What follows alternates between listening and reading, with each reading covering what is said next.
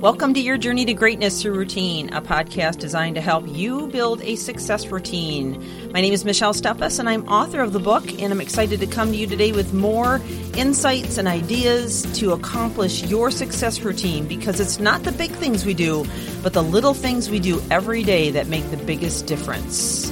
So let's get on with the podcast.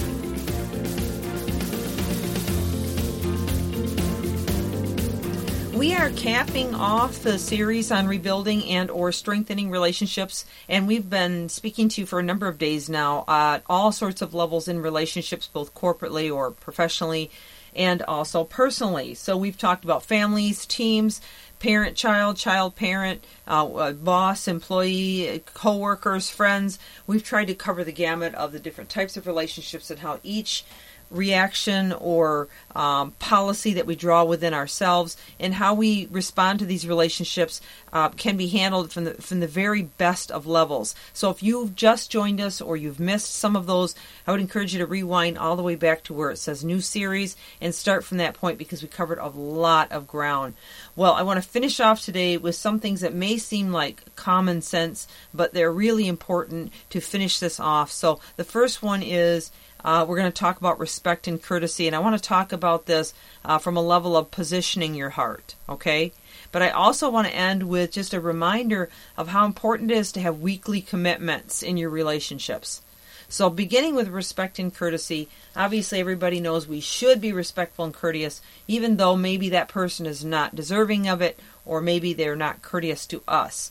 But again, it's a position of the heart, and as you decide in your heart that you're going to take the position of respect, maybe just for the title, maybe for the position they hold, maybe for the sake of peace and sanity in the relationship, and you're going to come across in a courteous manner by that position of the heart, you're going to get a lot farther in communicating with them and having them actually listen to you, or at least being able to approach situations, trials, and difficulties from a very calm manner for the most part.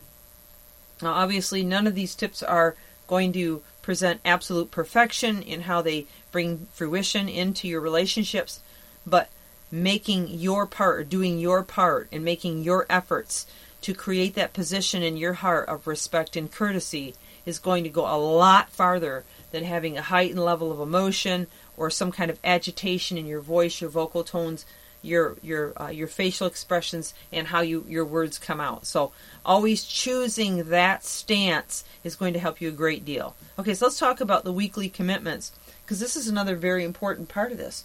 So understanding that if you want to have a good, fruitful relationship, there needs to be specific days, specific activities that you plan each week within that relationship. In other words, if you just fly by the seat of your pants through every week, week after week, month after month, and you never plan any activities together that they can fully count on, okay, that they know beyond a shadow of a doubt you're going to produce it, okay, because you planned it, you've committed to it, it's on the calendar, and it's consistent. Those routines, those automatic expectations can create an incredible bond between you and the people around you. Okay, so let me give you a few examples. So let's just talk about a team or an employer-employee. If every Monday you have a weekly huddle, and we talked about huddles yesterday, so if you missed that, I would encourage you to go back. But if you have a weekly huddle and it's a time for them to talk about the goals, maybe some victories they're having, they're going to kind of look forward to it and be excited about it. As long as it's not long and drawn out and there's some structure to it, it can bring a lot of team building into that relationship, okay? And it's something they may or may not look forward to, but it will bring an element into the relationship that doesn't currently exist and create more bonding within the team, okay?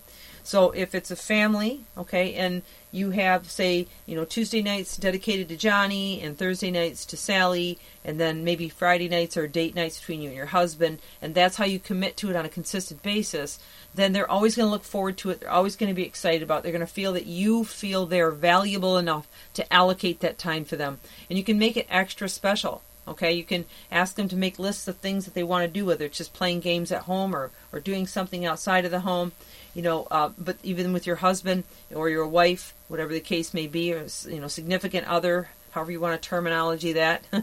But basically having that time set aside for them so that they can always look forward to it and know it's a time that you will dedicate just to them. And it can be really quite exciting, but also it's something that, I know I've done it for years in my relationship, and my husband always looks forward to that night. It's just a date night. We don't do a whole lot of spectacular things, but just knowing that we're going to have that time together means an awful lot. So making sure that you have those weekly commitments with your family, even if it's hobbies you work on, projects that you work on, maybe you're building a car, maybe you're building a dollhouse for your girls.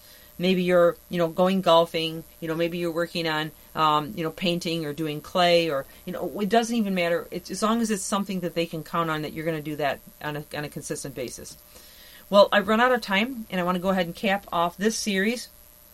We're going to dive into a brand new series beginning tomorrow on the science of staying happy. And I think you're really going to like that one.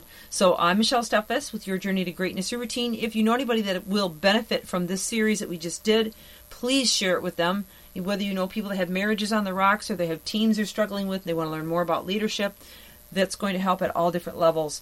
So I appreciate you joining us on the podcast. Go out and get the book, Your Journey to Greatness, Your Routine. You can find it on my website, ipvconsulting.com or michellesteffes.com. Scroll down and you'll find a place where you can purchase the book. I will sign it and send it to you personally. Well, it's been a joy having you, and I look forward to joining you again tomorrow. Have an amazing day.